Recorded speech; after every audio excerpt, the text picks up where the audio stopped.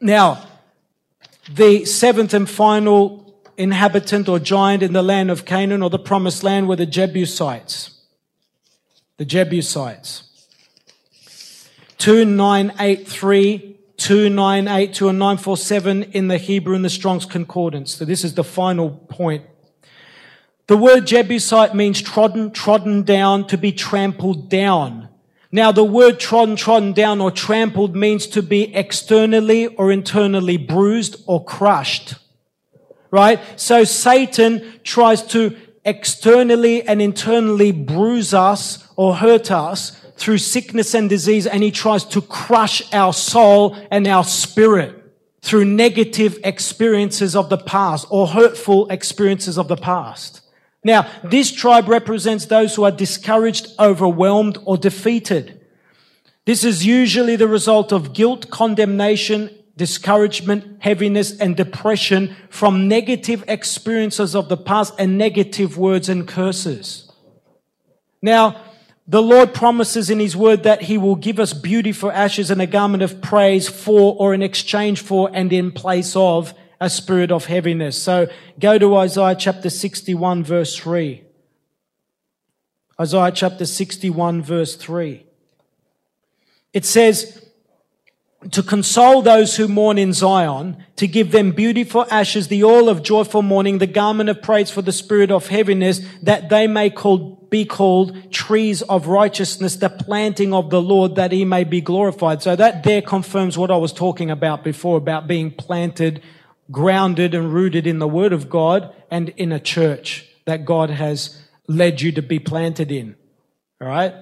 Now, Isaiah chapter 43, verse 18 and verse 19, I want you to pay particular attention to this next point because it's absolutely important, and it's because most people have been caught up in this particular bondage. It says, do not remember the former things, nor consider the things of old. Behold, look, see, or perceive, I will do a new thing. Now it shall spring forth, shall you not know it? I will even make a road in the wilderness and rivers in the desert. This is a prophetic word for everybody who's hearing this right now. Behold, I will do a new thing. Now it shall spring forth, shall you not know it? Now, the Lord spoke to me on this scripture, and He said to me, do you know why many do not see, perceive, or know or recognize the new thing I am doing? And do you know why they cannot step into their promised land and go to a high and deeper level with me? And He answers this rhetorical question by saying it's because they are stuck on what happened 10, 20, 30 years ago and cannot forgive or let go of the past.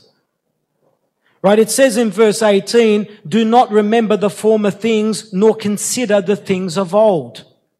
Now, look up at me. Look up at me for a minute. Look up at me for a minute, right? Many are trying to walk forwards while they are looking backwards, and it can't be done. See, this is how many people look in the spirit, right? This is what I'm talking about. See, I mean, bang, I'm going to hit this table, or I'm going to hit whatever's in front of me. Why? Because I'm not completely focused on what's in front of me. I'm too busy looking at what's behind me. And we weren't made to look behind while we're walking forwards.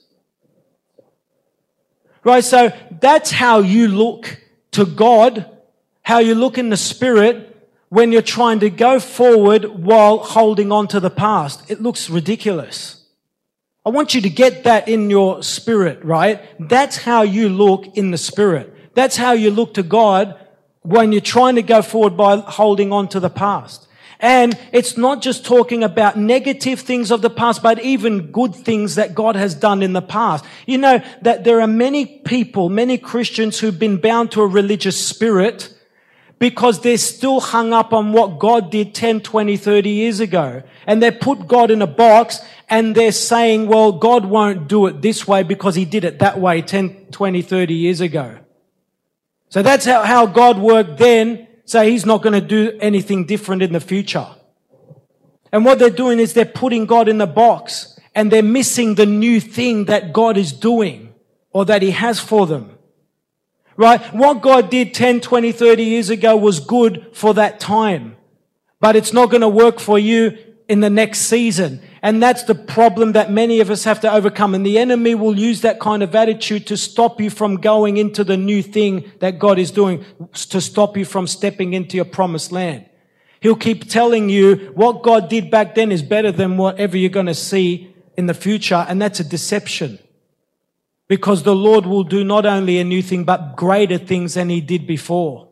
And we can miss it if we have this attitude. Right now, Jesus said in Mark chapter 11, verse 25 and verse 26. I want you to go to Mark chapter 11, verse 25 and verse 26.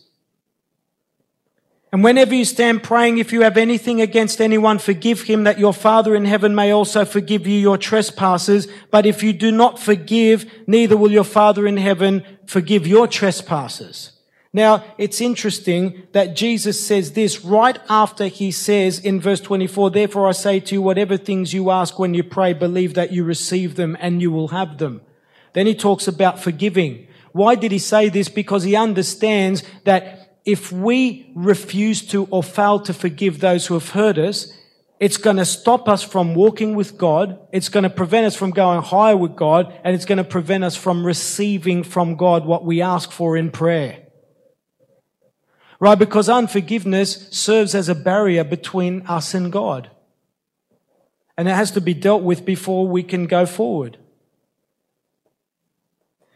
Now, I believe it's not only important to forgive those who have hurt you, but we also need to forgive ourselves at times and the situations of the past, failures of the past. Hurtful situations of the past may not have specifically involved people, but unfulfilled dreams, failures, problems that we face. You know, those things can bring you into emotional bondage and can cause you to start blaming God if you don't allow Him to deal with those issues in you. Do you understand where I'm coming from? Okay, so to forgive means to send away, to bid going away or depart, to send forth, yield up, to expire or to die to something, to let go, to let alone, to let be or to disregard.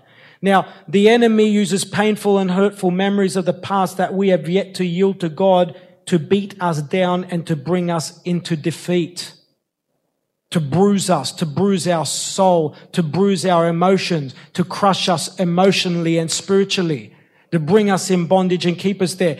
Jesus said in Luke chapter 10 verse 19, go to Luke chapter 10 verse 19, behold, look and see, I give you the authority to trample on serpents and scorpions and over all the power of the enemy, and nothing shall by any means hurt you. So here when Jesus is talking about serpents and scorpions, He's talking about Satan and demons. So what is He saying? Or what is revealed here?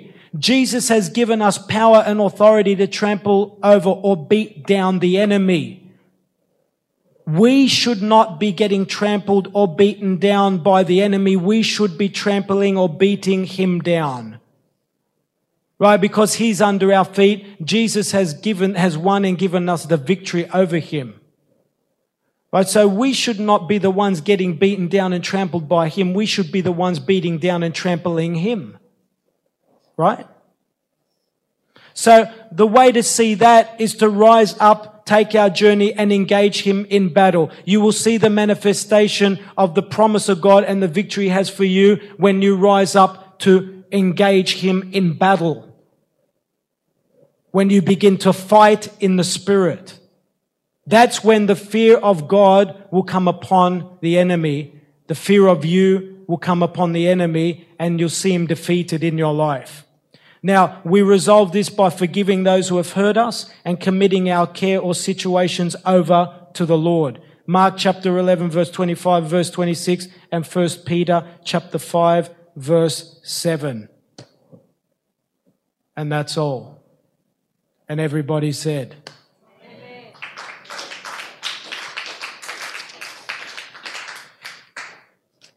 now, did you get all that and understand all that? No, it was quite lengthy, but absolutely important. Now, it's in understanding what I've just given you, which will help you identify any demonic spirits, any demonic attacks or oppression or obstacles and barriers that are against you, and how to combat and overcome them. Right? Now, next week, I'm going to be giving you specific keys. I think there's going to be 7 keys, specific things we need to do to combat and overcome the enemy. Right? Specific keys, 7 specific keys on combating and overcoming the enemy in your situation. So knowing that is going to help you see the manifestation of the promise of God and the victory in your life. Amen. Praise the Lord. I want you to give the Lord another big hand of praise. Now, I want you to lift your hands up. I want to pray for you very quickly. Just a quick prayer. The Holy Spirit's putting it on my heart to do this. Lord, I believe that as I have given this prophetic message, the anointing for deliverance, for liberty and freedom is released with it. And that anybody who hears this, that is in bondage to anything that I've just taught on, will be set free right now. Be translated into your perfect liberty and freedom right now. And in the name of Jesus Christ, I lift up to you everybody who be hearing this teaching who is in bondage. I rebuke the enemy. I break the hold of the enemy from off your life. I break the curses of the enemy. I break every negative word from off your life, and I apply the precious blood of Jesus Christ to you and your situation right now. Holy Spirit, I pray that you would manifest the victory in their lives, and that they would see the fulfillment of your promises in their situations. Receive this in the name of Jesus right now. And everybody said a great big, let everyone hear you. Amen. Amen. Praise the Lord. Thank you, Lord. And I believe as I just did that, there were impartations. Sarah said she saw trees everywhere. Your hands, what happened to your hands? You felt the power of God on your hands. You felt the power of God on your hands like a blanket as you were reaching through, breaking through the blanket. Praise the Lord. Praise the Lord.